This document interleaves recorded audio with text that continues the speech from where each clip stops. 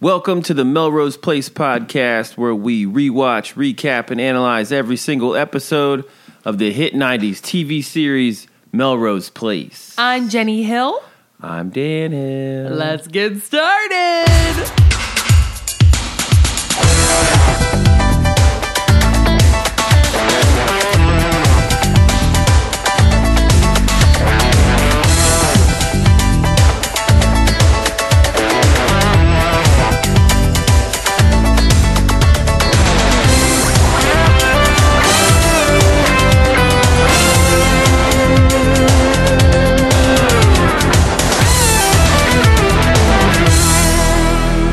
Season 3, Episode 14, Sex, Drugs, and Rockin' the Cradle. Wow, really creative title. So creative. Air date December 12th, 1994. This one episode ago, it was something about rocking the cradle. The doctor that rocks the cradle. Too much rockin' cradle. Really taking that rockin' the cradle ball and running with it. And I'd like to add there was no sex, no drugs, and no rocking cradles. We did see one bassinet. Did it rock? No. Can you confirm the rockage? I did not see any rockage occurring. All right, so we're going with no rocking, no drugs, and no sex. Well, we cold open this with Jo at her lawyer's office, and she's admitting, I made a mistake. I realized this, but this is what really happened. I pretended that the baby was dead and delivered at Kimberly's beach house, and now they won't give my baby back. Rocking a red power suit like a goddamn boss. Well, her lawyer is not seeing her as a boss. He's pretty upset to hear this, and he's just like, I'm shocked at what you're telling me. And quite frankly, Jo, I have no choice but to pretend that we never had this conversation. There's nothing I can do for you. I was working on an appeal for you, and I really think I could have reunited you with your baby very soon after the Carters got him. Yeah. Which I'm like, was that a game plan that you did not share with her before? Well, I think we've already established that he's not the best lawyer because he didn't cross-examine like anybody at court. So maybe this was something he was like keeping under wraps, and then that's kind of why she felt like she had to go to those lengths to get her baby back. What he's doing is what I like to call shitting the bed. I'm not going to argue with that. He says, and I quote, "You messed everything up big time." If your lawyer says this to you, you probably messed everything up big time. Yeah, it's not good. And then he ends with, "You need rest and a good criminal lawyer." Then he's like, "Please exit my office and leave this massive building." Yeah. And we get the credits. So next up, we get some really interesting aerial beach shots. It's just so funny. This is what, 25 years ago? Oh, actually, 26 years ago. 26 years ago. Happy birthday, Melrose. Yeah. Dan just had pointed out, what was it, yesterday? Yeah. Or today. Maybe today. My days are running together. Yeah. So July 8th. Yeah, the 8th. Melrose Place debuted 26 years ago. So Melrose Place yesterday is old enough to be a cast member on Melrose Place. It's just so funny to me because this is only 26 years ago, and the advancements that they have in, drones and filming are just so above and beyond. Mm-hmm. I mean, this footage is terrible. Yeah. It's just like shaky and weird and spotty, and so they're establishing that we're at the beach. We see a bunch of surfers kind of hanging out, and Michael, he gets on the phone and he calls Mancini Designs, and Jane picks up the phone and she is in like an old-fashioned Pittsburgh Steelers jersey. But it said something really weird. It said like number 79 in the top right shoulder, like Laverne and Shirley style. Yeah. Like with the L, how they have the L and the S. And then it was just like stripes. It looked inside out. this was like bum equipment or like just real derelict. Like real derelict. Yeah, I'm sure that they were trying to go for like, oh, let's put her in this like fashion forward, like rugged, fucking smock, ugly like shit. I'm sure that was exactly what they were going for. Jane, in this scene, we're gonna go for rugged, ugly, smock looking like shit. Try this.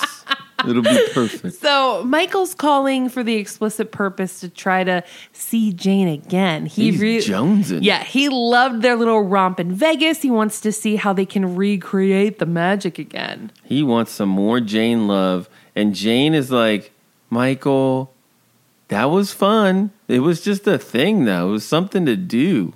So, and Michael's like, but I have feelings for you. I love you. And she's like, well, I don't have feelings for you. Yeah. And it's never going to happen again. Bye. Later. My, how those tables have turned.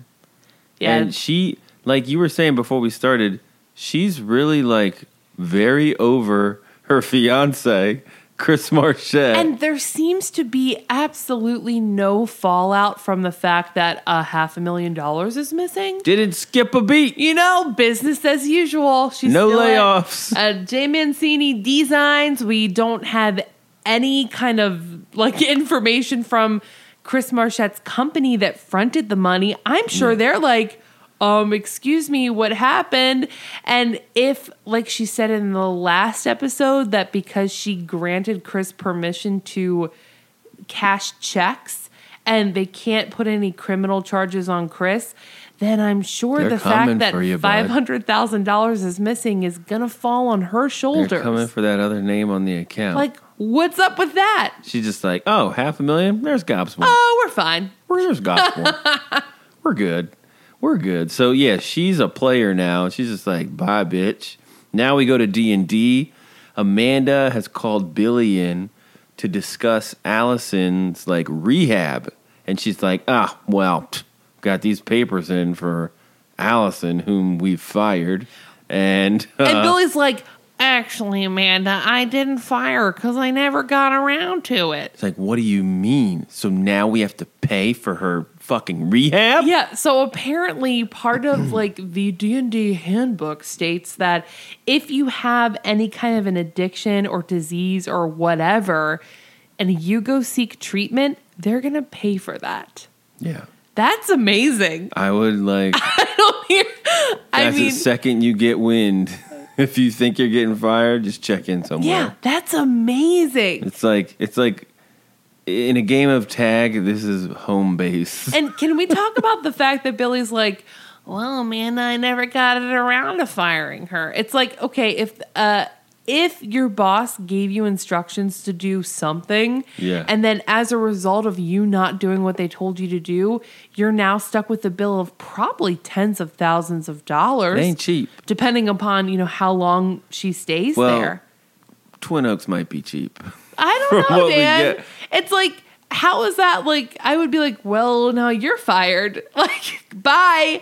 But she's like, well, then we're not going to pay these bills. We're going to fire her now. And Billy's like, well, I'm afraid, Amanda, that you can't. I don't think we can. It's part of California law. If someone's somebody's crazy, then you got to keep them. If someone's actively seeking treatment for an addiction, because alcoholism is a disease. Is that fucking true? I don't think it is. So Amanda, after hearing that Billy has been all like behind her back and shit, she like takes her hand and places it on his chin like he is a child being scolded. And she was like, I like your sneakiness, but if you do it again, you're fired. And then immediately Peter like barges in. And of course, Peter doesn't like to see his woman touching another man in that kind of a way. He's just like super nervous that Amanda is running the company that she's been basically running for the entire run of the show. It's very strange. So she sends Billy away, and then Peter is just basically like, well, I hear that some of the accounts are pretty shaky right now. Tell me what's going on. And Amanda says that since Bruce's death, there have been some executives at some of their top accounts that they've lost a little bit of their faith in D&D because Bruce was their point person, but she's got it under control. She's working on it. And that seems reasonable. Yeah. You're not going to retain everybody that Bruce was working on or working with, you know?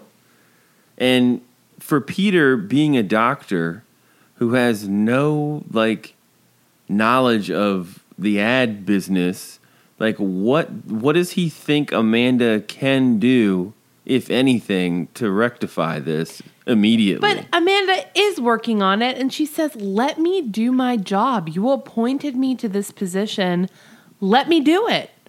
Like, it's been just days after Bruce died, and then she does confide in him, and she says that she can't shake the guilt about Bruce and that she feels like she played some sort of a role in his suicide.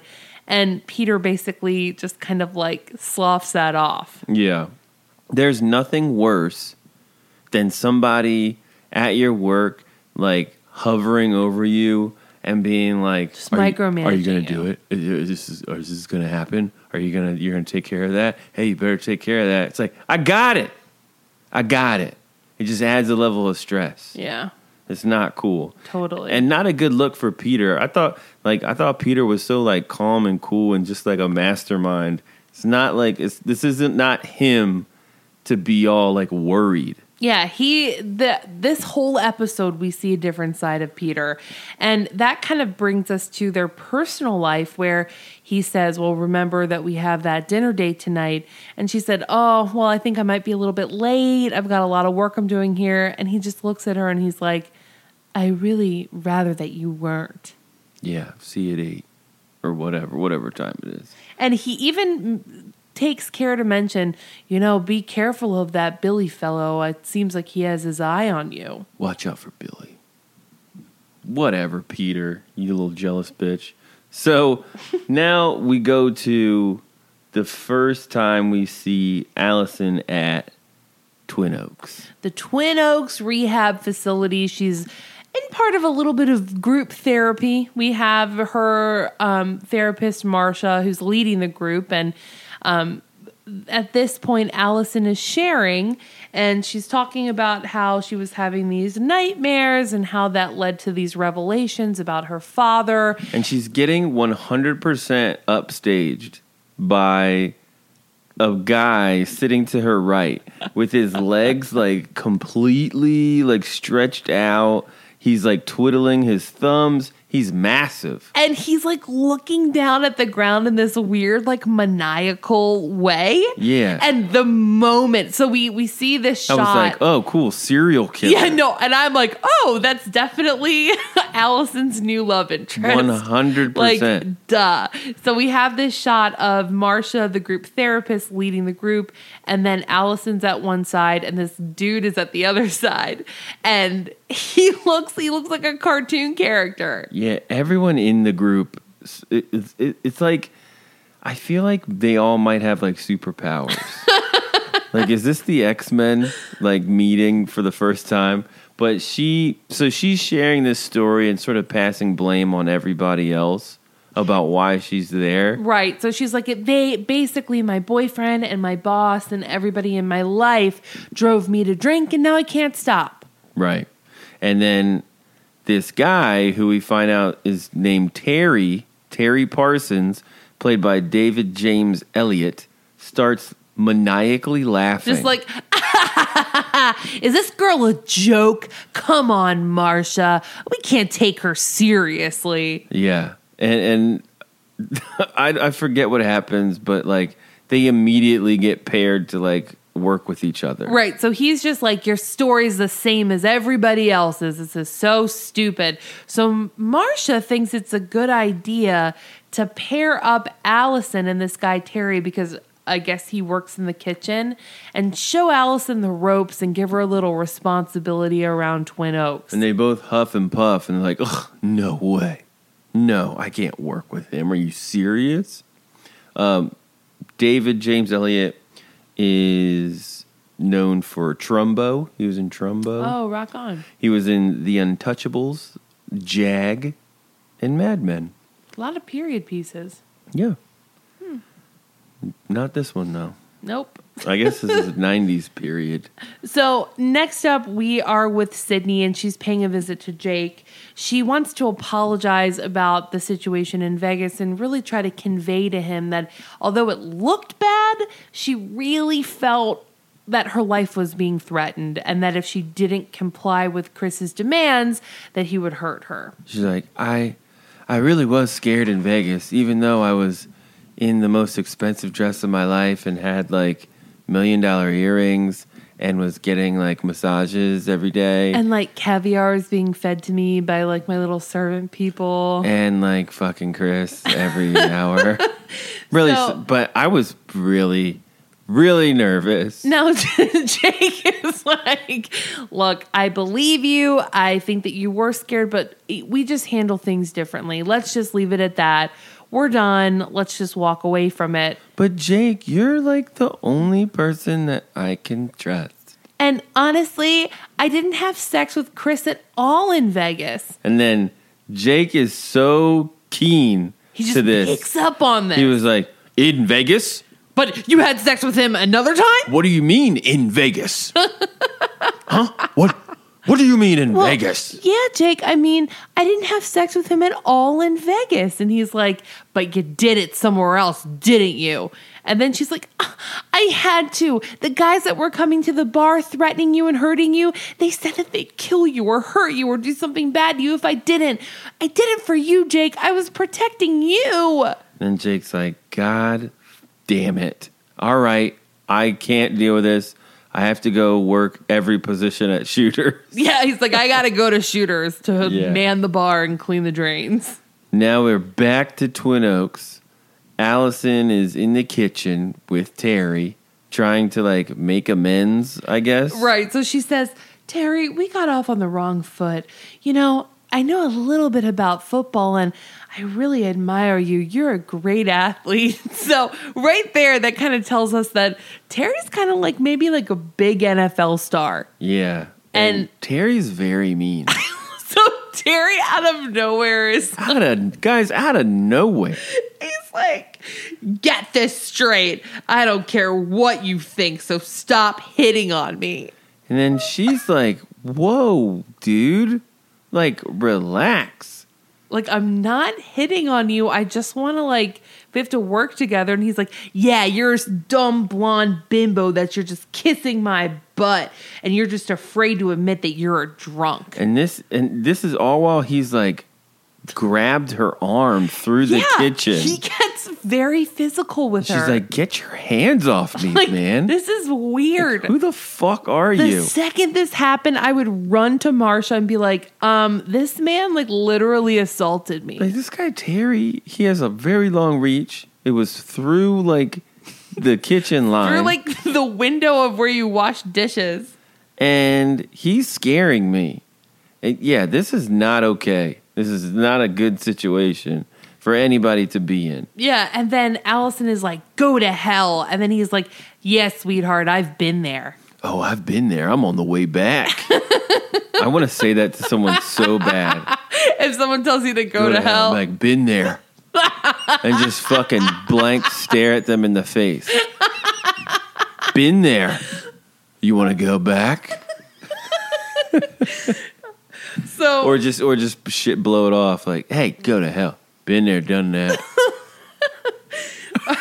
Okay, so next up we're at Jane Mancini Designs, and there's a delivery, and it turns out it's a bouquet of roses for none other but Jane Mancini. And Jane is again in this like tiger suit. It's like, and she's what the fuck? It is a freaking tiger suit, man. I'm telling you. Like, what is that?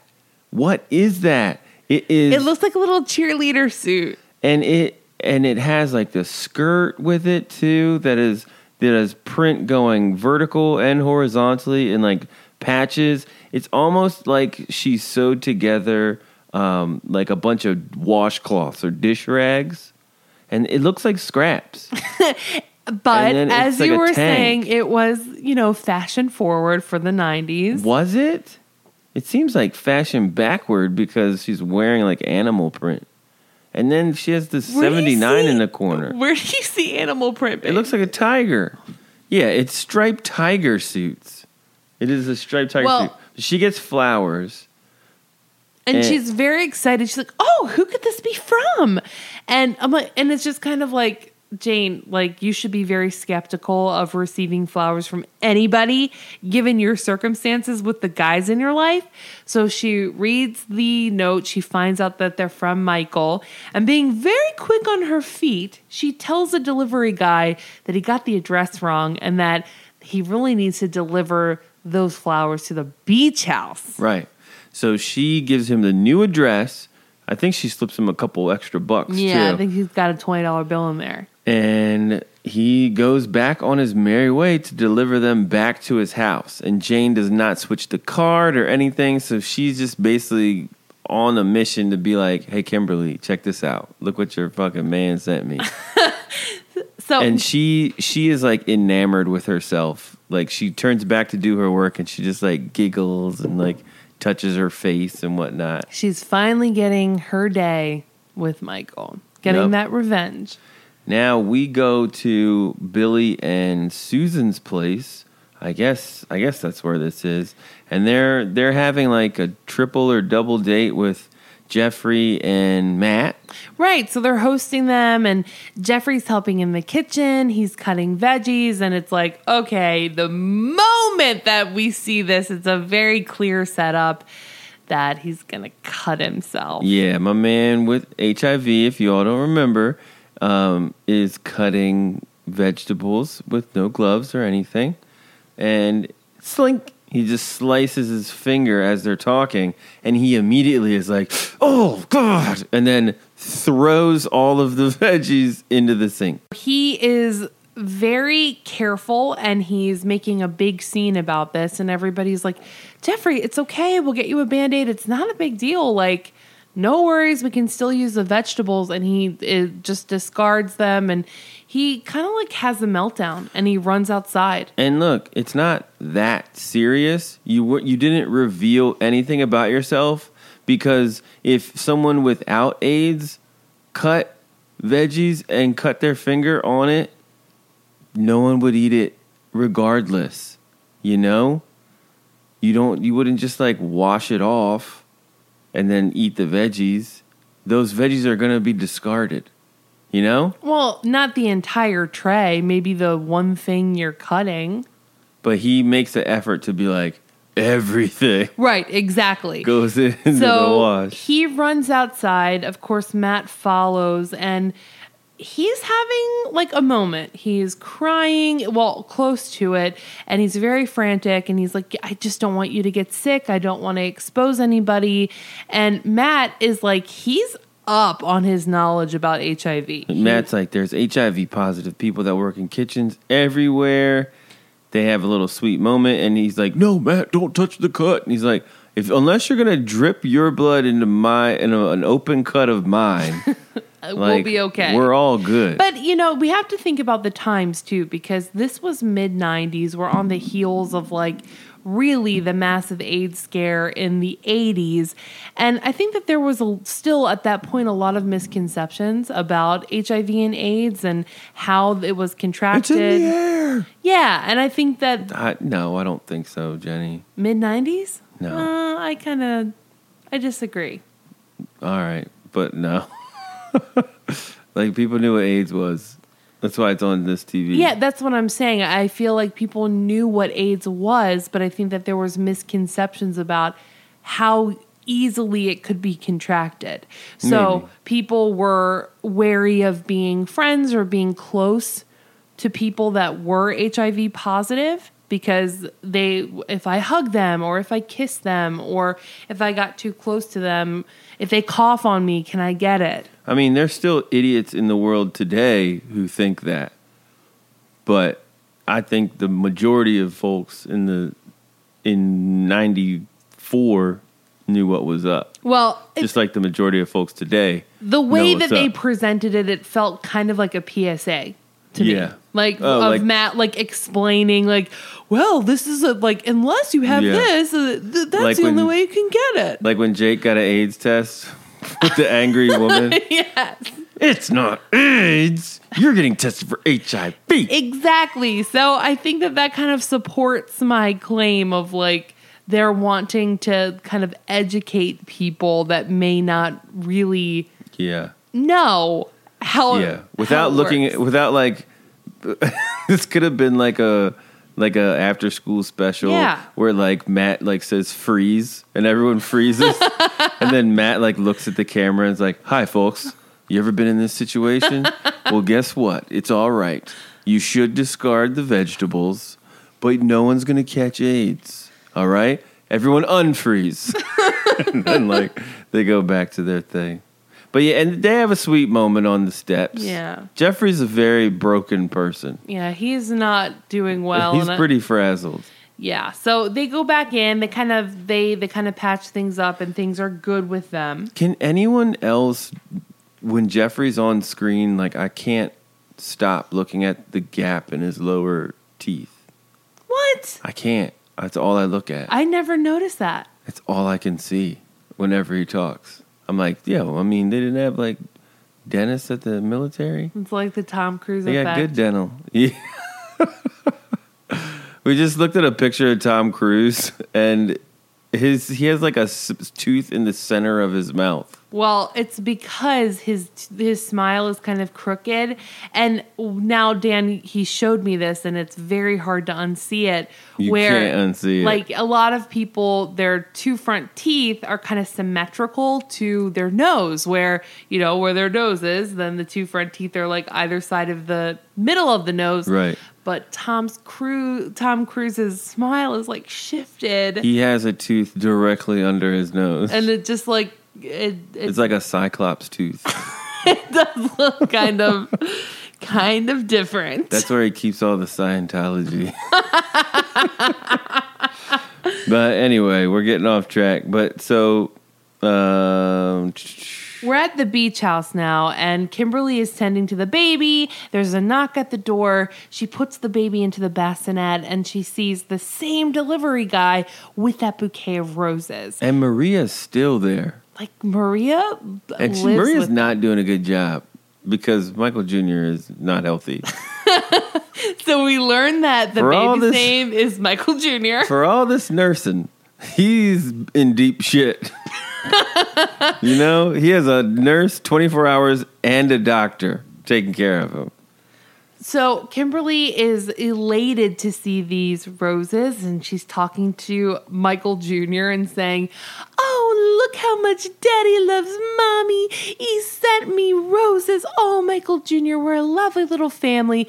But that tune changes very swiftly as she looks and reads the note, which says, "Dear Jane, you'll always be my wife. You're my one true love." Ouch. Kimberly is not happy to read this. Nope. Oh, and I forgot to mention that before she shuts the door on the delivery guy, he says, "Well, it took me a long time to find the place. I mean, I drove around for about an hour. You're kind of like hidden back here." And she's like, "Oh, great, thanks." Like, I think he was kind of alluding to the fact that, Like, like, give me a tip. can I have like $5? And she just slams the door in his face. Fucking, they're jerks. So after she realizes that the flowers were intended for Jane and not her, she throws the entire vase at the wall. Smashed it. Then Michael Jr. starts crying again.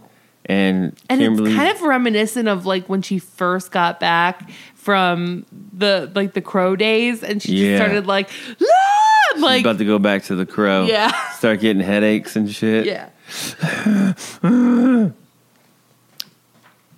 So it's the next day.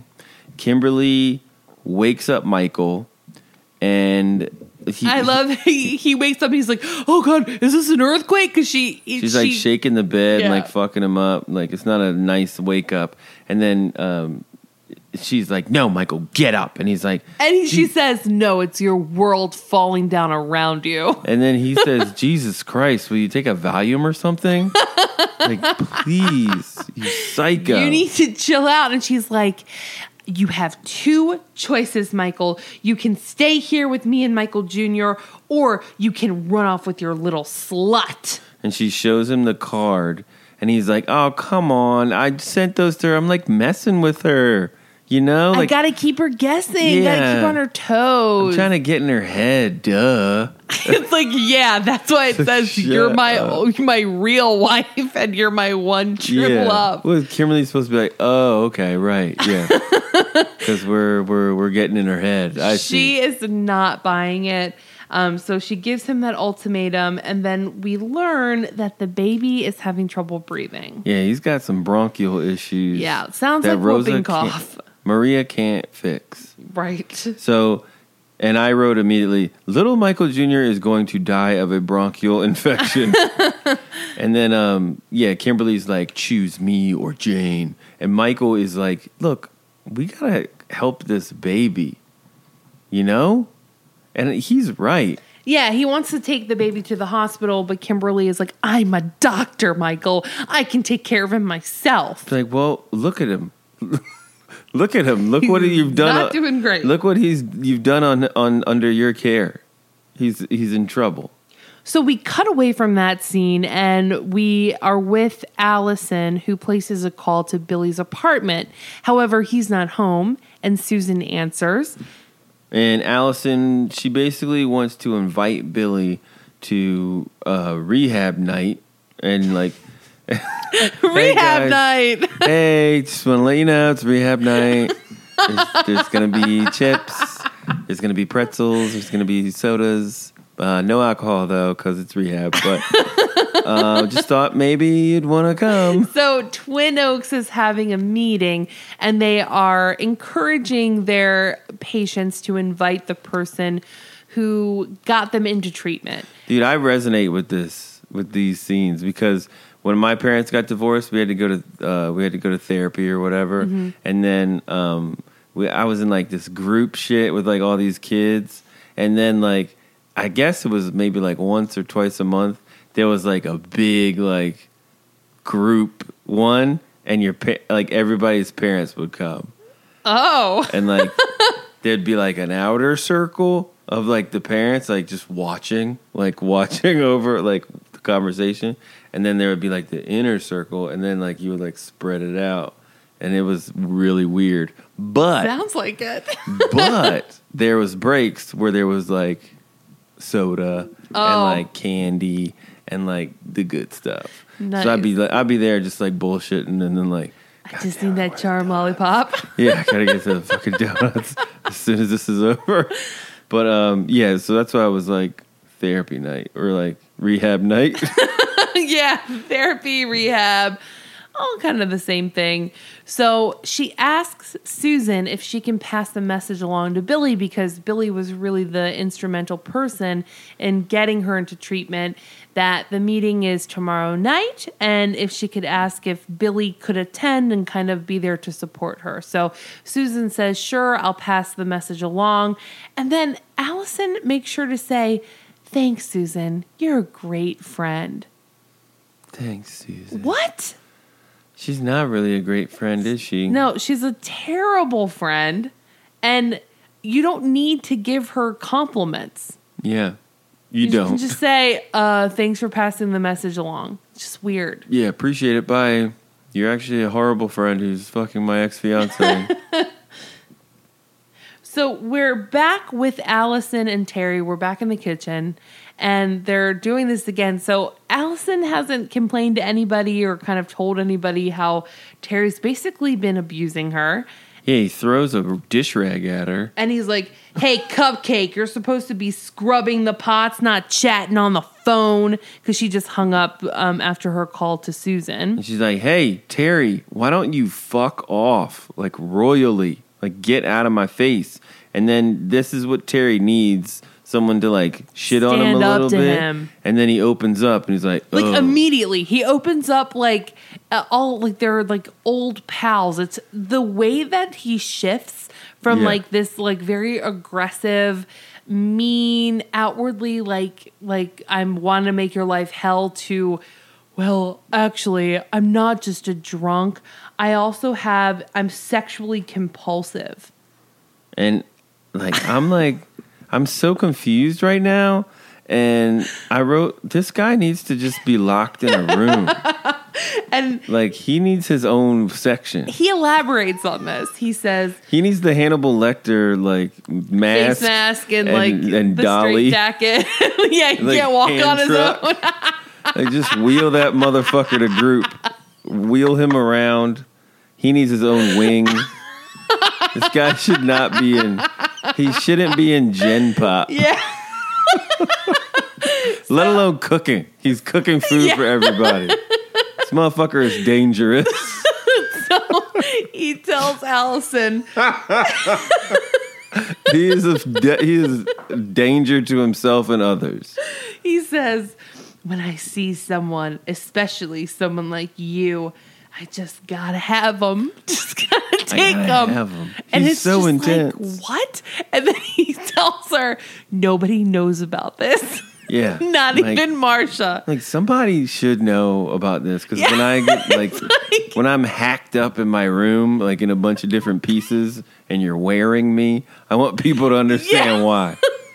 And honestly, if somebody said that to you, like you're having all these problems with this person, they're like, they put their hands on you, they've been berating you, and then they like all of a sudden shift gears so quickly and say, I actually want to like rape you, basically. I'd be like, all right, cool, I won't tell anybody. And then I'll go tell everybody. Exactly. I will tell every single person. But, it's funny because Allison takes this as kind of like, oh, he's letting me in. Like, we're friends now. She is so bad with guys. Terrible. So bad with guys. And like, so Terry apologizes and Allison accepts it. And so I guess it's okay to be an asshole if you're a sex addict. That's what this teaches us. Yeah. He's like, oh, I'm just mean because I'm horny all the time. That's all. This is not all right. I'm like very Scared. Yeah. Yeah. Like worried and concerned. And he acts so intense. He is on like 1,000 and everyone else is at like 200. Yeah. It's weird. He's got a lot of issues. Now, the next scene is the little get together for the patients and the person that was most instrumental in getting them into treatment. So they're all sitting around in the circle. Everybody's got their +1, and there's a shot of the fold out chair where Billy should be. So there's an empty chair, and Allison is just kind of looking at it, transfixed on it, wondering, is Billy going to come? Marsha starts leading the group and kind of like introducing everybody and kind of explaining why they're there. And then Allison feels the need to interrupt her within like the first few words. And she's like, I'm sorry, Marsha, I have to leave. Yeah. It's like, let her like introduce everybody first. And she's like, okay. And, bye. And then Terry, there's a shot of him like noticing Allison's taking seat. note of this. Yeah, he notices Allison's seat is empty and also is watching her leave. Probably because he has an erection. So she goes right to the phone where she wants to call Billy and kind of see like, where is he? Because again, this is like back in the 90s. You don't have any, but like there's no way for him to confirm that he would be there. Yeah. Like it's just pass along a message to Billy. If you're there, you're there. Yeah, and if you're not, you're not. So she's not happy that he's not there.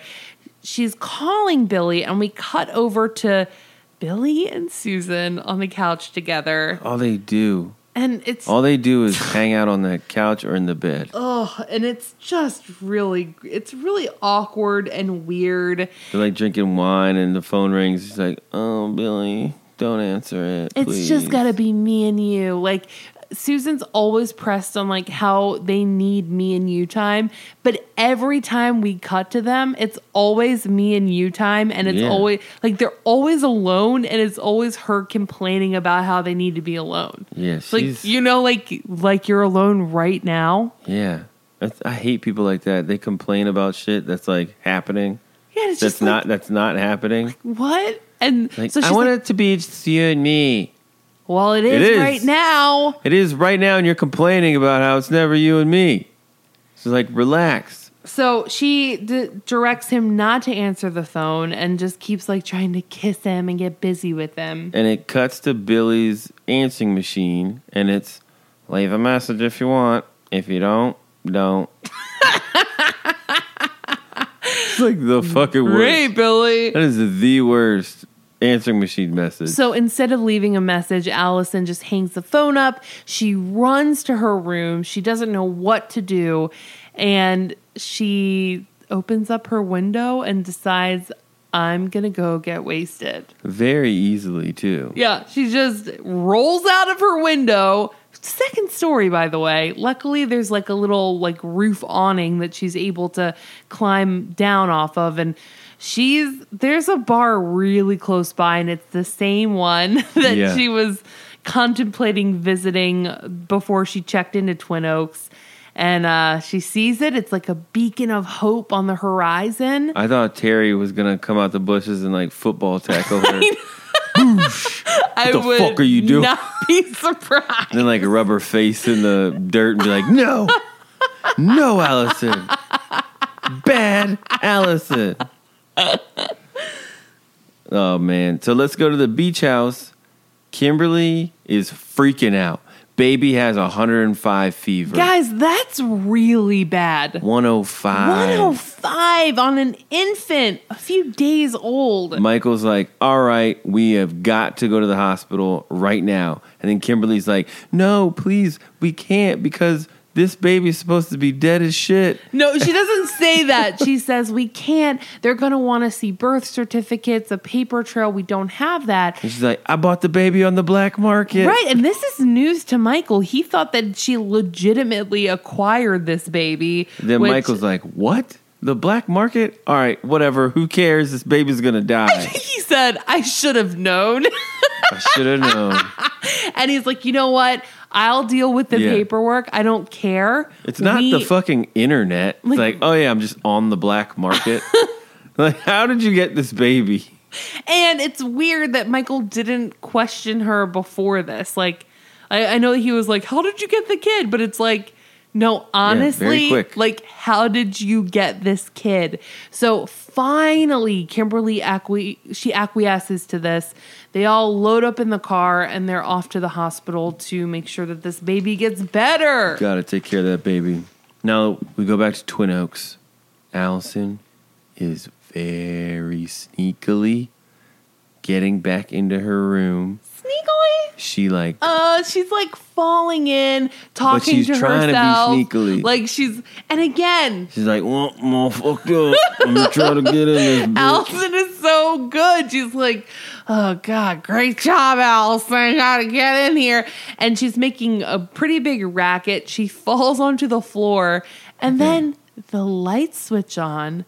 And freaking Terry is just creepily sitting in a chair. Terry is waiting for her in her room. Terry is an 80s like slasher villain. It's like Freddy Krueger or Jason. He's just there. He appears and he's sitting in the chair and she's like, oh, great. What the you just here to fuck me? Yeah, hey, Mr. Football Star, what are you gonna do? Are you gonna tell Miss Marcia on me? You're not my type anyway. You're too beefy. And then Terry runs over to her again, puts his hands on her, forcibly moves her over to the sink in her room, and then just starts dousing water in her face. And he's like, you're drunk. Wake up, you're drunk. And then he takes her neck, like the back of her neck, and he like grabs her head. He's beating her.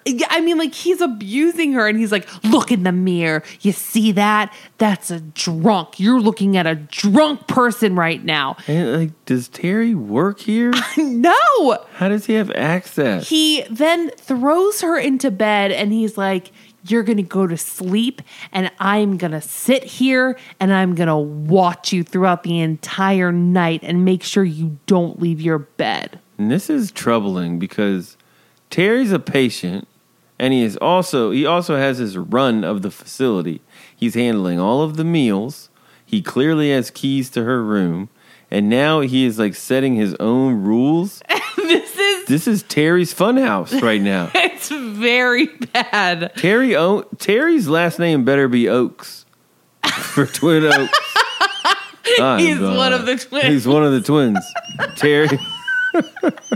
Terry and Jerry Oaks. We are Twin Oaks. This is my little funhouse. It's my farm system for having sex with all the women that I want to have sex with. Terry Oaks. Okay, so next up, we're with Jo, and she's at the hospital. She's talking to Michael, and she's trying to convince Michael that Michael Jr., the baby, is actually Jo's baby. And Daphne looks superb. I mean, she gave birth to this kid a week or under, and she, like, looks amazing. She's stunning. In the other scene, red power suit, like I said, this one, she just looks bad as hell.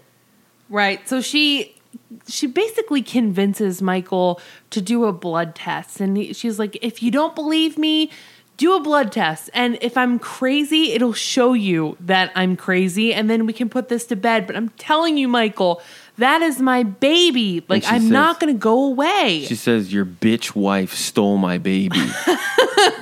So he agrees. He says, okay, meet me up in the lab in an hour. We'll do the test and we'll confirm whether or not this baby is really yours. Room 320. Now we go back to Twin Oaks. Allison wakes up all hungover and she says to Terry, thanks for saving my butt last night. Yeah, so she wakes up. Terry seriously, you better check for entry. You better get a rape kit, see what's up. That is not cool. Terry's sleeping at her desk, and like they both wake up, and she's like, "Wow, I was really bad last night, wasn't I?" And then he was like, "Yeah, you know, I sat here and I watched you all night, and I could hear the old me saying, 'Take her. She's drunk as hell. Who cares? Just take her.' But you know what, Allison? I didn't. You know, I thought about your friend and how he wants you to get well, and I thought maybe I could get well too." And then her response and then he says, "I'm not going to tell anybody about last night. It'll be our little secret." Like, he's doing her a favor. Like, don't worry, I'm not going to tell anybody that you snuck out and I like attempted to rape you and forcibly made you go to sleep and I wouldn't leave your room.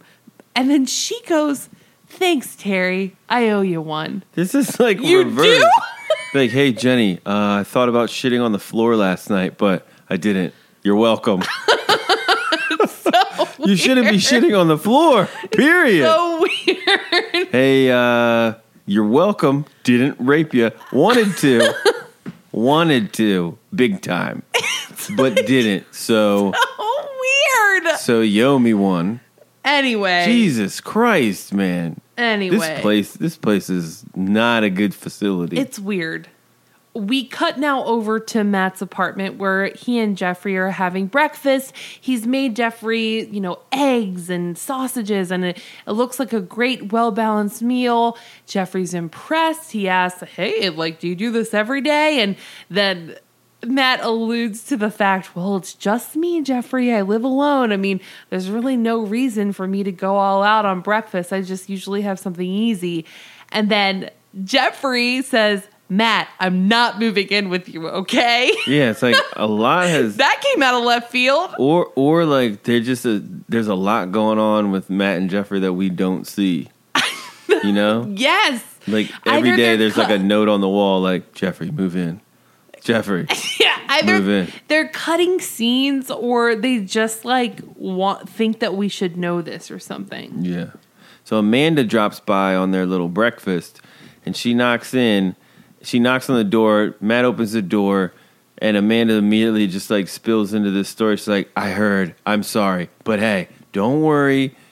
There's not a health hazard. He can swim in the pool. Now I talked to Billy and Susan. They're okay with him having AIDS. It's all good. She doesn't come out and say that. She alludes to it. Jeffrey hears the commotion at the door. He comes out and Matt just shuts the door. Well, he doesn't say shit to Amanda. He just shuts the door on her. Now, Jeffrey hears enough to know the secret's out. Matt has told his friends about his status. He's upset. He's mad about this. You didn't ask me. It's like, bro, you cut your finger and destroyed the vegetable dinner. What was I going to tell him? Yeah, so things ain't good in Matt and Jeffrey Town. I mean, how would you handle that situation? Like, you cut your finger, and then you run out of the house, and then they're like, what's wrong with him? I would say, what are you supposed to say? That's not my story to tell. You're going to have to ask Jeffrey. Well, that's even more. No, Dan, I think you can protect your significant other. He's very sensitive about his fingers. No, I mean, look, I he think has AIDS. We established that there's maybe a lot of things that go on between Matt and Jeffrey that we don't know or we don't see. So if Jeffrey explicitly told Matt to keep this under wraps, I would just say something like, he gets nervous when he's around a crowd, or like, he has a lot going on with work right now, and he just kind of had a moment last night, and I'm so sorry about that. Like, that doesn't mean like you cut yourself doesn't equal he has AIDS.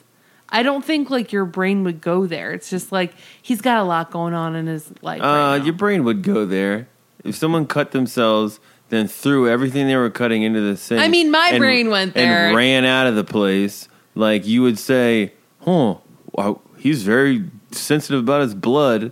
Might have AIDS." That's where I would immediately go. Well, I don't know. I think that there were ways that Matt could have protected Jeffrey, especially if they set the groundwork that, like, hey, we're not telling people about this. And I do think that's a huge thing to reveal to somebody. Without having your partner's permission to do that, I think it's messed up. I agree with Jeffrey here.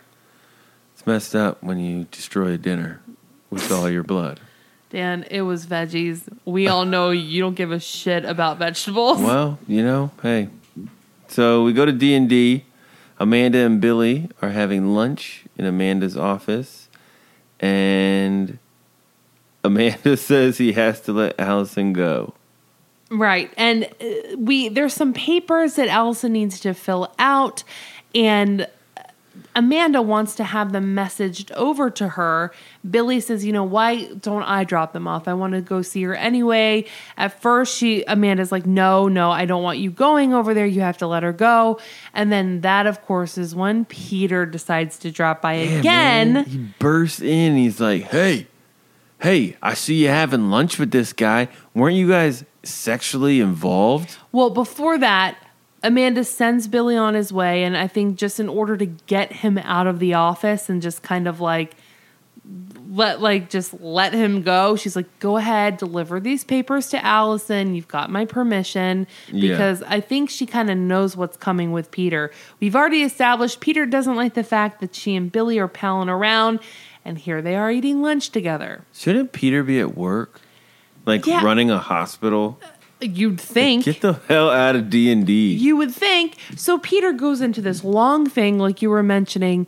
I've done some digging around and I found that you and Billy used to be together. Weren't you pregnant with his baby and you miscarried? Did you really want that baby, Amanda? Did you love him? Jealousy is not a good look on Peter. It's awful. He's getting all kinds of crazy. And then she's like, no, I didn't love Billy.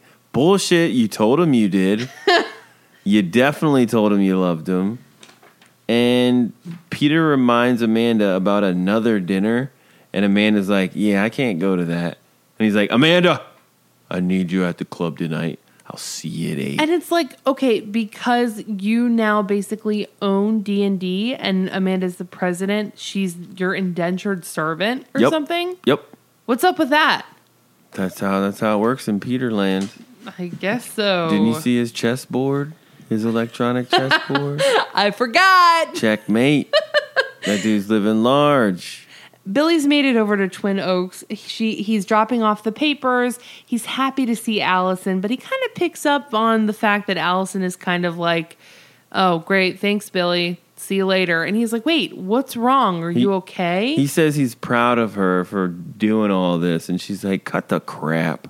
Like, if you were really proud of me, you would have come to the night that we had here the other night. And I really wanted to share that moment with you. He's like, what are you talking about? So he has no idea. Now she's putting two and two together. Well, I told Susan about it, and she said that she would pass the message along to you. And Billy says, I never got a message from Susan. Seems interesting. So now Billy goes home. He goes home. Susan's making some blackened shrimp, and he's like, turn off the stove. Yeah, it's like, why does she need to turn off the stove? He ain't having it. He's like, stop cooking. I'm tired of you cooking. And I can't help but think about this is a little taste of Billy's old medicine. Billy used to fuck with the phones and messages all the time. Actually, yes, he used to fuck it all up. Remember? Freaking Keith would call and he would erase the message. Be like, hey, Keith, fuck off. Don't ever call here again. That's so right. He would like not give her messages. I totally forgot about that. Billy was a big old phone player. He'd be unplugging shit. He'd be getting messages and then going there. Like he was all about playing on the phone. So right. So now finally somebody is fucking with his phone calls. Right, and he's like, don't you ever take away my phone calls. He says to her, I don't like being lied to. So he confronts Susan about the fact that Allison did call and she never passed the message along. And Susan is like, Billy, look, I forgot. I'm so sorry. I have a lot on my mind. Which that could be a valid excuse. I guess. But in that day and age, in 94, that's what you did. You took messages, Yeah, so now this is building into a bigger thing. Susan says, Billy, Allison doesn't need you anymore. You need to stop. Let her be and work on us. I'm here. Like, I want to be with you. Yeah, but you didn't before. Like, their whole situation is flipped. She's saying the same shit Billy used to say to her. Let's work on us. We need to not worry about Allison. You're totally right. And then give us a chance. And Susan says, you've got to stop seeing her. And then Billy says, I can't.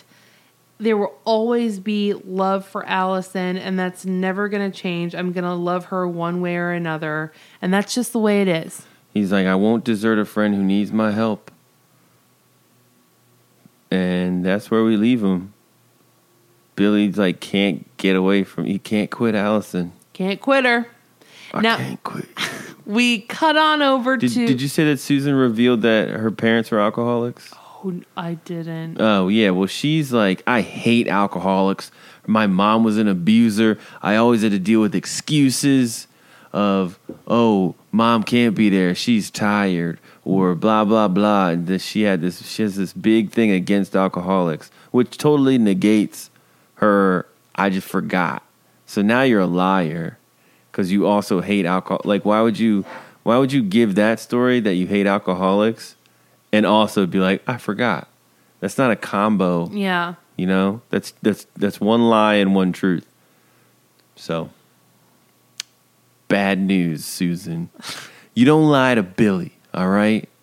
Billy. Oh, you're being protective of Billy now? Who are you? Billy cut you off. So next scene, we are back at Twin Oaks, and it's group therapy again. So very reminiscent of the opening, one of the beginning scenes. And Marcia asks who would like to go first, and Allison volunteers. And she admits, I've been blaming a lot of other people, and I'm ready to take responsibility. I'm Allison, and I'm an alcoholic. And Terry is her biggest fan. Right. He starts clapping it up for her. And I want to take a second. Marcia is played by Francesca P. Roberts. She looks so familiar. She is known for, she plays Bertha in Super Mario Brothers. She's Legally Blonde. She plays Marina R. Bickford. She's in a movie called Gladiator, not the Gladiator we know, a 1992 Gladiator. She's on Empire. She's Judge Barnes. I know you might know her from What? Shameless. Oh, she's a social worker? She's Miss Taylor. I don't know who that is. Yeah. She's had a great career, man. She's been in Always Sunny, Wilfred, Law and Order L.A., Pushing Daisies, Boston Legal. Yeah, she's doing her thing. Grey's Anatomy. So yeah, that's her. What's up, Francesca? So Terry is super stoked that Allison is finally taking ownership of her disease. Now we are with Matt, and he's eating lunch at the same restaurant that he first met Jeffrey. God, that tooth gap is on center stage. Oh my God. So Jeffrey shows up, and Matt, of course, is surprised to see him and asks, how did you know I was here? And Jeffrey said, well, when I went to your place and you weren't there, I thought it was a pretty good guess that you would be at the restaurant where we first met.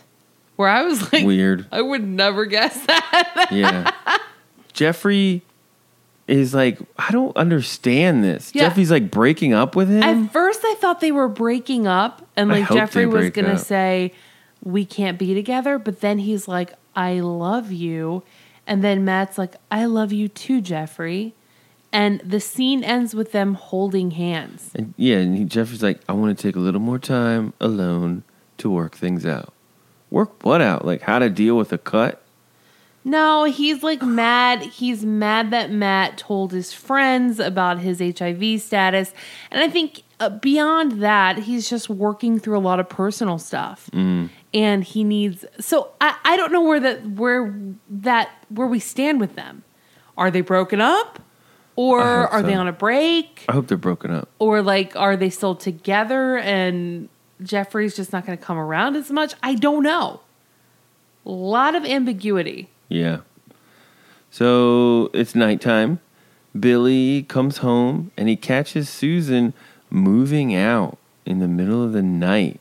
And she gives him the keys and Billy's like, don't leave. Yeah, he says, don't leave. We can work things out. What do you mean? You just told her that you love Allison and that's just the way it is. And that she will always be in your life and you will always love her. That is like grounds for goodbye. And honestly, Billy, you can't have it both ways. You can't keep two women around to just be like, well, Allison's the one I love, but Susan's the one I just have sex with. Like, yeah, why should she stay? There's no reason for her to stay. And it is insulting for you to say, let's work it out.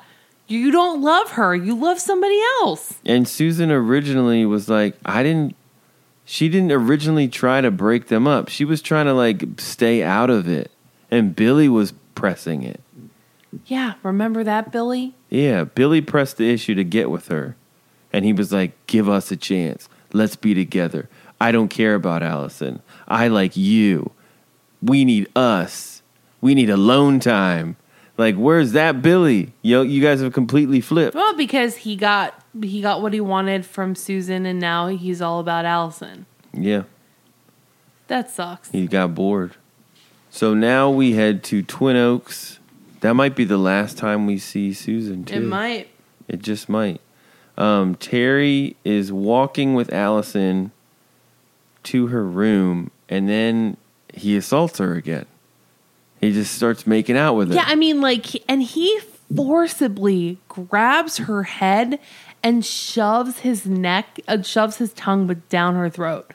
Like, you can see this happen. She does kiss him back a little bit, but then she backs off and she's like, Terry, no. Like, Terry's disgusting. He's despicable. Terry needs some rules, like ground rules laid down. He might need a straitjacket. And he's like, Allison, that kiss was real. Like, it's not about my addiction. Not just because I want to fuck everything that moves. All right? And she's like, Terry, we need to lay off for both of our sakes. Like, For now. I don't like guys that beefy. So now we go to Amanda's place. Amanda's like doing some work at her coffee table, just chilling. And Peter like barges in and he wants her to come out for a few drinks. Yeah. And then, of course, Amanda, given the last few times she's met with Peter, she says, you should really call first next, Peter. We have spent the last 2 nights together. I think we should cool it. Like, I'm doing a lot of work. I have a lot going on at D&D. And he immediately is like, hey, do you know the only reason that you have this job is because you slept with me? Yeah. Like, no, it's Yuck. not. It's because it's because we like decided to like kill Bruce. And he says, I've been in the operating room since 4 a.m. and I still make time for you. You need to do the same for me. And he like grabs her, he gets all handsy, and she's like, don't you dare hurt me. Peter fucking sucks. I hate Peter. I hate Peter now too. And I used to like Peter in the beginning. Like, I thought that he and Amanda were very well suited for one another. But after the whole, like, we're going to sacrifice the lamb together talk where they're all like, tell me the 3 weaknesses. like, I started to be worry. like, okay, I don't really like him. And now it's like, I hate him. He's very aggressive. Not into it. He's just like, look, no one walks out on me. And I just wanted to say for Amanda, like, okay, fine. You walk out on me. You're walking out on me. Like, bye. Yeah, I don't care who wins. Just go home. Like, I like, leave me alone. Just get out of here, man. Ugh, yeah, she's in over her head with that guy. Peter sucks. We'll go to Wilshire Memorial, and Michael calls Joe. They ran the tests, and he's like, hey, you know what? You're right. Blood's a match. So that's your baby. Of course, Joe is overjoyed to hear this news. She thinks the reason that Michael is calling is to deliver the news and try to help her in getting her baby back. Yeah, she's like, great. Well, I'll come pick him up at 7. I'll be right around. And Michael's like, whoa. Oh, no. It's still our baby. Like, Kimberly and I have been raising this child, and we're the only parents he knows. Yeah. Seems like to me, if you come and get him, the Carters get him. So Michael Jr. is better off with us, and he can call you Aunt Joe. Yeah, he'll at least kind of see ya, and you might be able to be in his life. And she's like, you motherfucker! You can't keep me away from my baby! And then he just says, sorry, Joe, it's a done deal. She should have recorded that convo. But what is the motivation for Michael? He doesn't want a kid. He sold his soul to Kimberly. He has to. Kimberly made him choose, and he's like, I can't give up this beach house. I guess you're right. We got. Jane's not actually going to take me back. Yeah, Jane doesn't want me. Maria watches most of Michael Jr. anyway. Maria lives here now. Yeah. We got a live-in nanny. I live on the beach. Sometimes I can bang Jane. All right. I'm with you, Kim. So that's it, guys. End of the episode. End of the ep. A lot happened, man. A lot. This recap was hard to do. So let's just rattle them off. Joe's lawyer tells her she's screwed up big time. Allison makes a friend in rehab. Michael wants Jane back. Jane doesn't care. Matt tells his friends about Jeffrey's HIV status. Allison is not adjusting well to rehab after she meets Terry. Jane reveals her affair to Kimberly. Jake and Sydney are on the rocks after he realizes she nailed Chris. Billy realizes he still has feelings for Allison, and Susan moves out. Jeffrey cuts himself with a knife and freaks out. Baby has a whooping cough and goes to the hospital. Kimberly makes Michael choose Jane or her. Michael does a blood test to confirm the baby is Joe's, but refuses to give it back. Peter gets crazy over overprotective and demanding of Amanda. And Allison admits that she's an alcoholic. Did you already say Susan doesn't give Billy a message that Allison needs him for a group chat? I just said Susan moves out. That's kind of like where that storyline goes. Oh, okay. Jeffrey basically breaks up with Matt. You already said that? Peter gets very handsy. I think we're going really into details that we don't need to. All right. Here we go. 90s moments. I've got, what's her name? The leader of the group. Marsha? Marsha's peace sign earring. Oh, I saw that too. She also had a really nice celestial sun, the pin. And then she had this really weird pin on later on in the episode where it was like 10 people. It was like a pin of like the silhouette of like several people in a group. That's probably all the people that she's helped over the years. Yeah. The entertainment center in Michael and Kimberly's room is like the whole wall is like a shelving unit where you would put like a box TV. I like that. Terry's high tops. Hella 90s. Oh, I thought they were Jordans. They were Nikes. They ain't Jordans. I think they were, babe. No. Sydney's mock turtleneck. Billy's answering machine message. The print on the baby's bassinet. Lots of primary colors and weird shapes. Joe's cordless phone had that massive antenna. The Valium reference. Get a Valium. No one takes Valium anymore. They don't? Okay. That's all I got. And the whole idea of being a sex addict. I think for the 90s, that was like super cutting edge. Was it? I think. All right. So, Dan, what did you learn? What's the lesson you're going to take away from this episode? My lesson is don't for any reason check in to Twin Oaks. There's a guy there who is seeking treatment that also works there and abuses people. Get fucking far away from Twin Oaks as you can. That is really great advice. You see anywhere called Twin Oaks, you stay away. I'm the twin. He's just running it over there. They have no guards. It's just Terry. He's like laughing at people. In the groups. It's like, Terry, how long have you been there? I don't know, man. That's great advice, Dan. I learned you shouldn't work for your power obsessed boyfriend. No. If he tries to employ you, you just say, "I'm good." Yeah, I got my own path here. Yeah. Yeah, that's a good lesson. Now it is time for Bitch of the Week. I'm a boss ass bitch. I'm a boss ass bitch. All right, last week I said that Chris Marchette was the bitch, and Jenny. Excuse me? Amanda said Jenny was the bitch.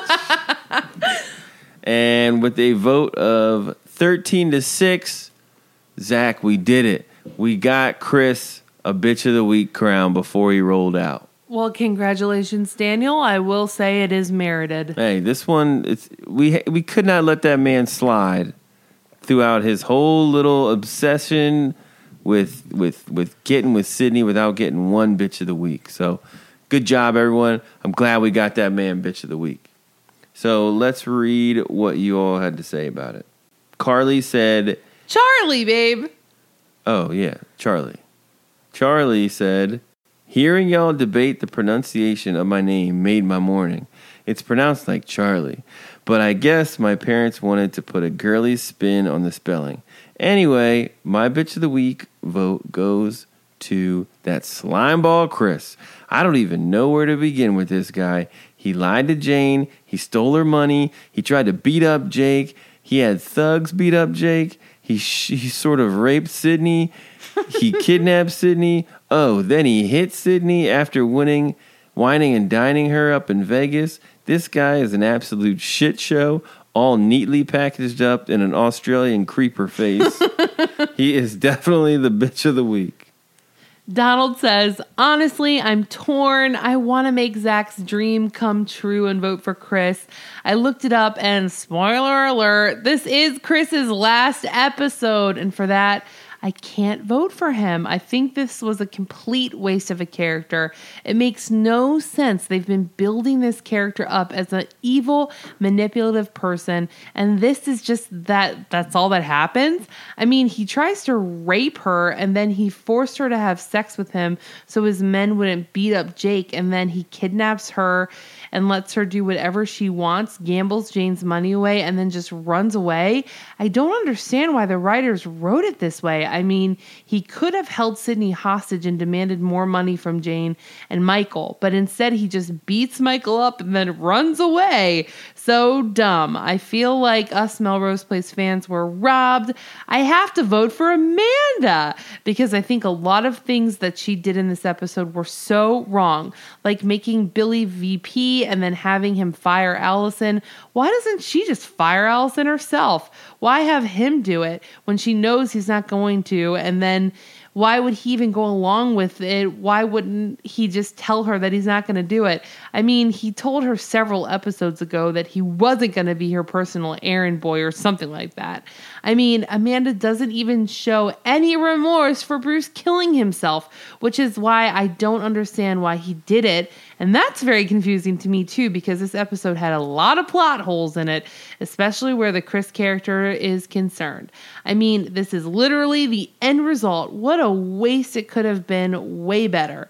I mean, even the way that Joe is written in this episode, why wouldn't she tell Jake what happened? Jake would believe her. You know, you make a lot of great points, Donald. I totally agree with you that Jake would believe Joe. And if that is truly the last time we see Chris, and there's like nothing said about what happens to the $500,000, that's insane. He just had to go away. He had to run. Zach says, thank you, Dan. I knew you would come through. There are literally hundreds of future episodes for Amanda to be awarded Bitch of the Week. There even exists a giant poster of her face with the slogan, Mondays are a bitch. We ain't covering new ground here. This shit is old hat. This was most definitely Chris's final appearance, possibly even the last time he's ever mentioned. And I find it appalling that he gets away without any reprimand as far as the official MP canon is concerned.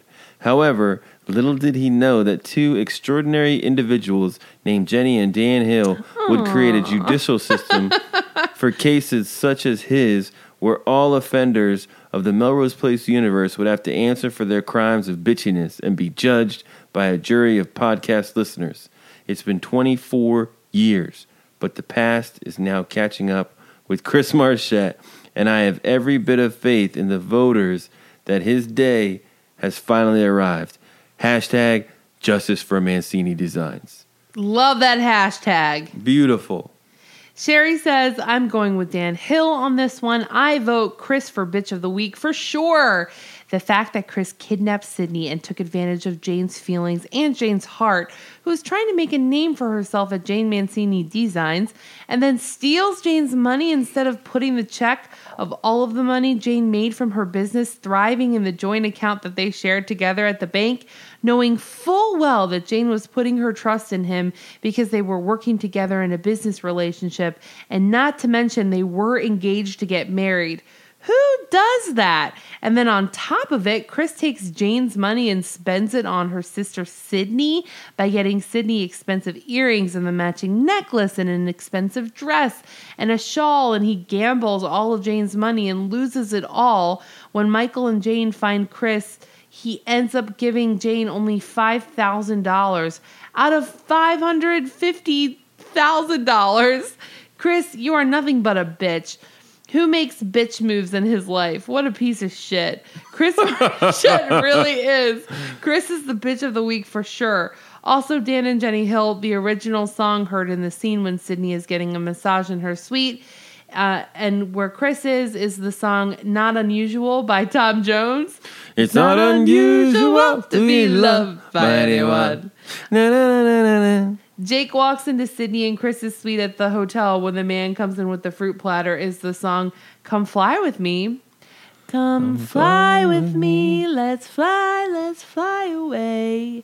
And finally, the original song heard in the scene when Allison runs away from Billy and Matt at the gas station and is looking at the bar and crying on the bus stop bench is the song Out of Tears by the Rolling Stones. Wait, you mean it's not Take Me to That Everlasting Love? Do, do, do, do, do. The fun is in my heart and dreaming of. Thanks, Sherry. Take me to that everlasting love. JoJo says Chris is a creep who deserves to be put in jail and have the key thrown away. What he did to Jane is despicable. Sydney was awful in this episode as well. Props to Jake for seeing through her BS at the hotel. Bitch of the week, Chris. Dan, good pick. Jenny, love you. Love you, JoJo. I understand your reasons. It's okay. Graham says, let's make no mistake. Amanda has been a despicable bitch of the last 3 weeks at least. And drunk Allison was the only one who had the Dutch courage to tell Amanda that, of course, she had a part to play in Bruce's suicide. That Amanda then turned around and asked Billy to fire Allison because she knew it would hurt her even more is an even more despicable bitch move. That said, I'm afraid I have to vote for Chris this week. He is a monumental Melrose villain. Literally everything about him is dreadful, and it just would not be right to send him on his way without the coveted Bitch of the Week accolade. I am just so sad that now Chris is gone. We won't get to hear Dan and Jenny's frankly hilarious impressions of him, which were so on point. Were they? Don't worry, Graham. I'll be making my appearance shortly. We'll be back, Graham. I think my Chris's is just all of a twist. I'm Chris Marchette. That's yours. Gregory simply says, this dude raped Sydney. Bitch. Period. I love, that's very to the point. Very to the point. Yep, love it. Now, this episode, there's a lot of bitches. Susan strikes me as a big bitch in this episode, not giving messages and then not being nice to Jeffrey when he cut his finger. Matt could be a bitch. Totally. For telling everyone that he has AIDS. Michael could be a bitch for learning the truth about Joe's baby and then refusing to do anything to help her. Kimberly could be a bitch for letting her stolen child have a fever of 105. You might even say that Jane could be a bitch for going ahead and sending those roses to Kimberly in an effort to hurt her. Yeah. Terry could be a definite bitch for being so goddamn grabby. And then, of course, Peter. Peter, for sure. What are you going to go with, Dan? This week, after, I had one before the podcast, then doing it, I want to say Terry, but I'm going with Peter. Peter is my bitch of the week this week. He's demanding. He's nervous. He's a jealous little prick throughout this episode, and that's never a good look to show that much jealousy. You can almost lead someone to do the things that you fear they will do by sharing that much jealousy. And what I mean by that is the more he says, hey, I know you used to date Billy. Did you like it? Do you love it? Stop having lunch with him. Are you guys going to start dating again? That shit will get into her head and force her towards Billy, you know? And bro, you're a doctor. You run Wilshire Memorial, and you have to demand that women come to dinner with you. You should just be able to okay, whatever. You don't want to come to dinner with me? I'll find 20 other girls that will. Be a boss. It's kind of bitchy to be that demanding. Then you put your hands on her. That's a bitch move. Grabbing girls.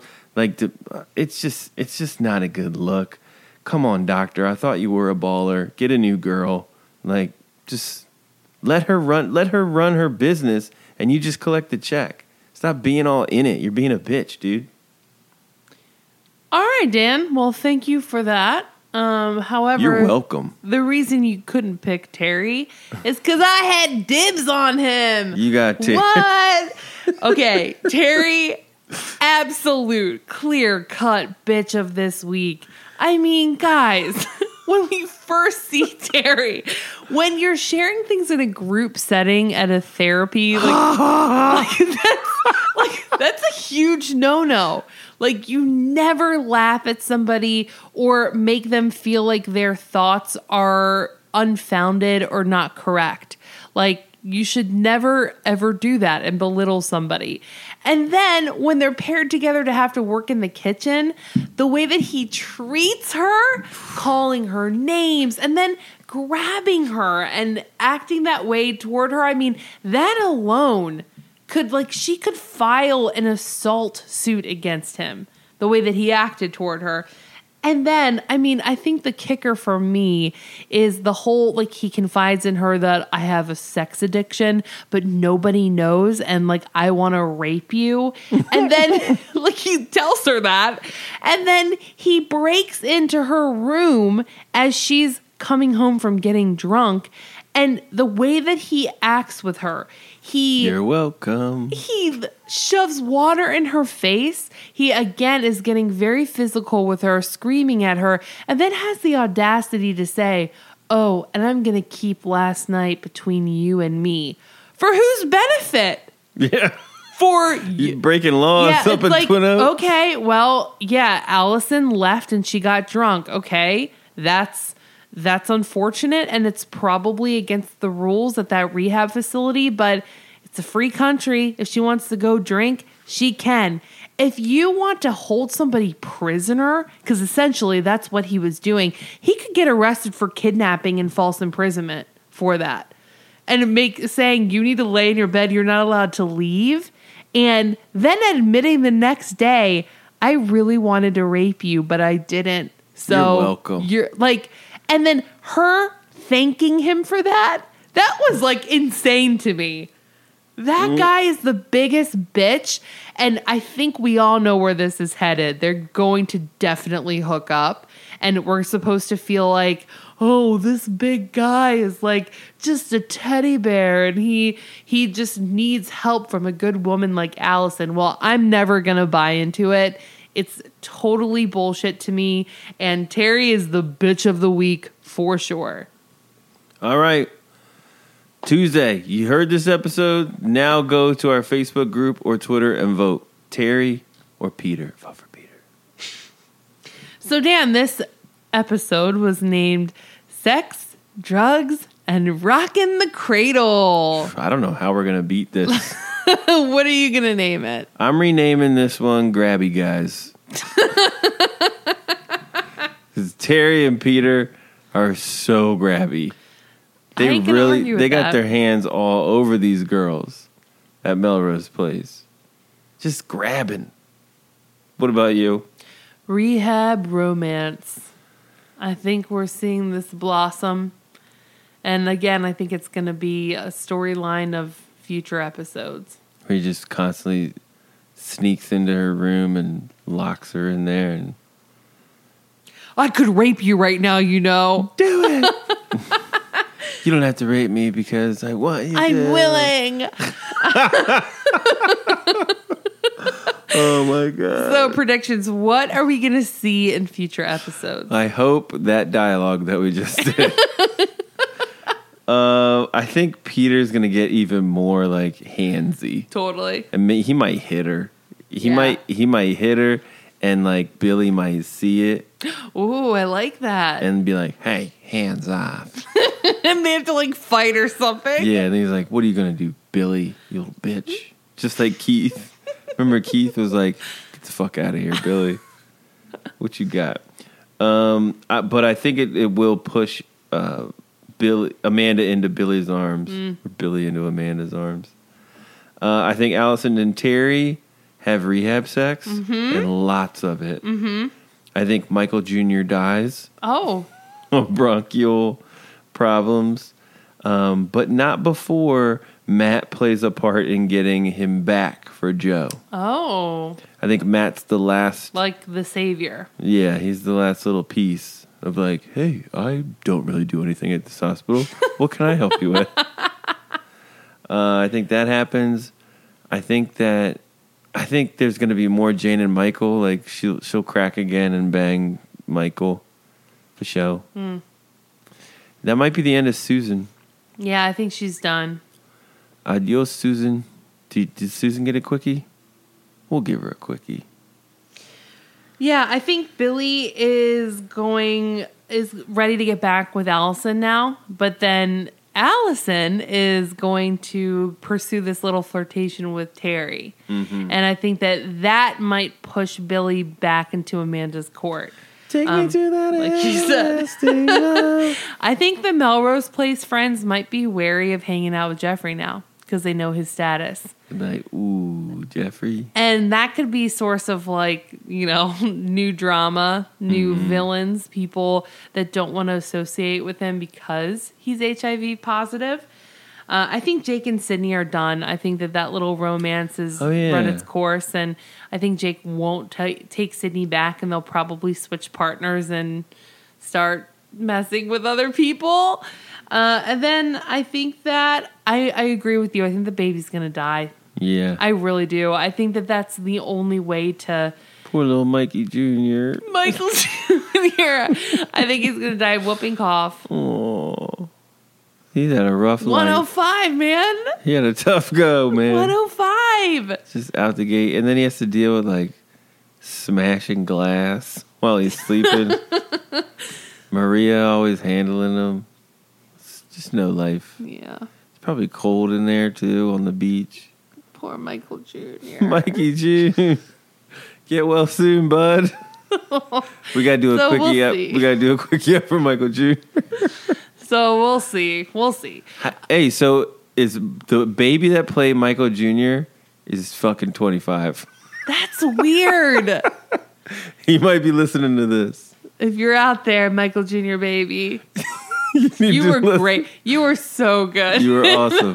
If anyone wants to do a little research, let's try to find Michael Jr.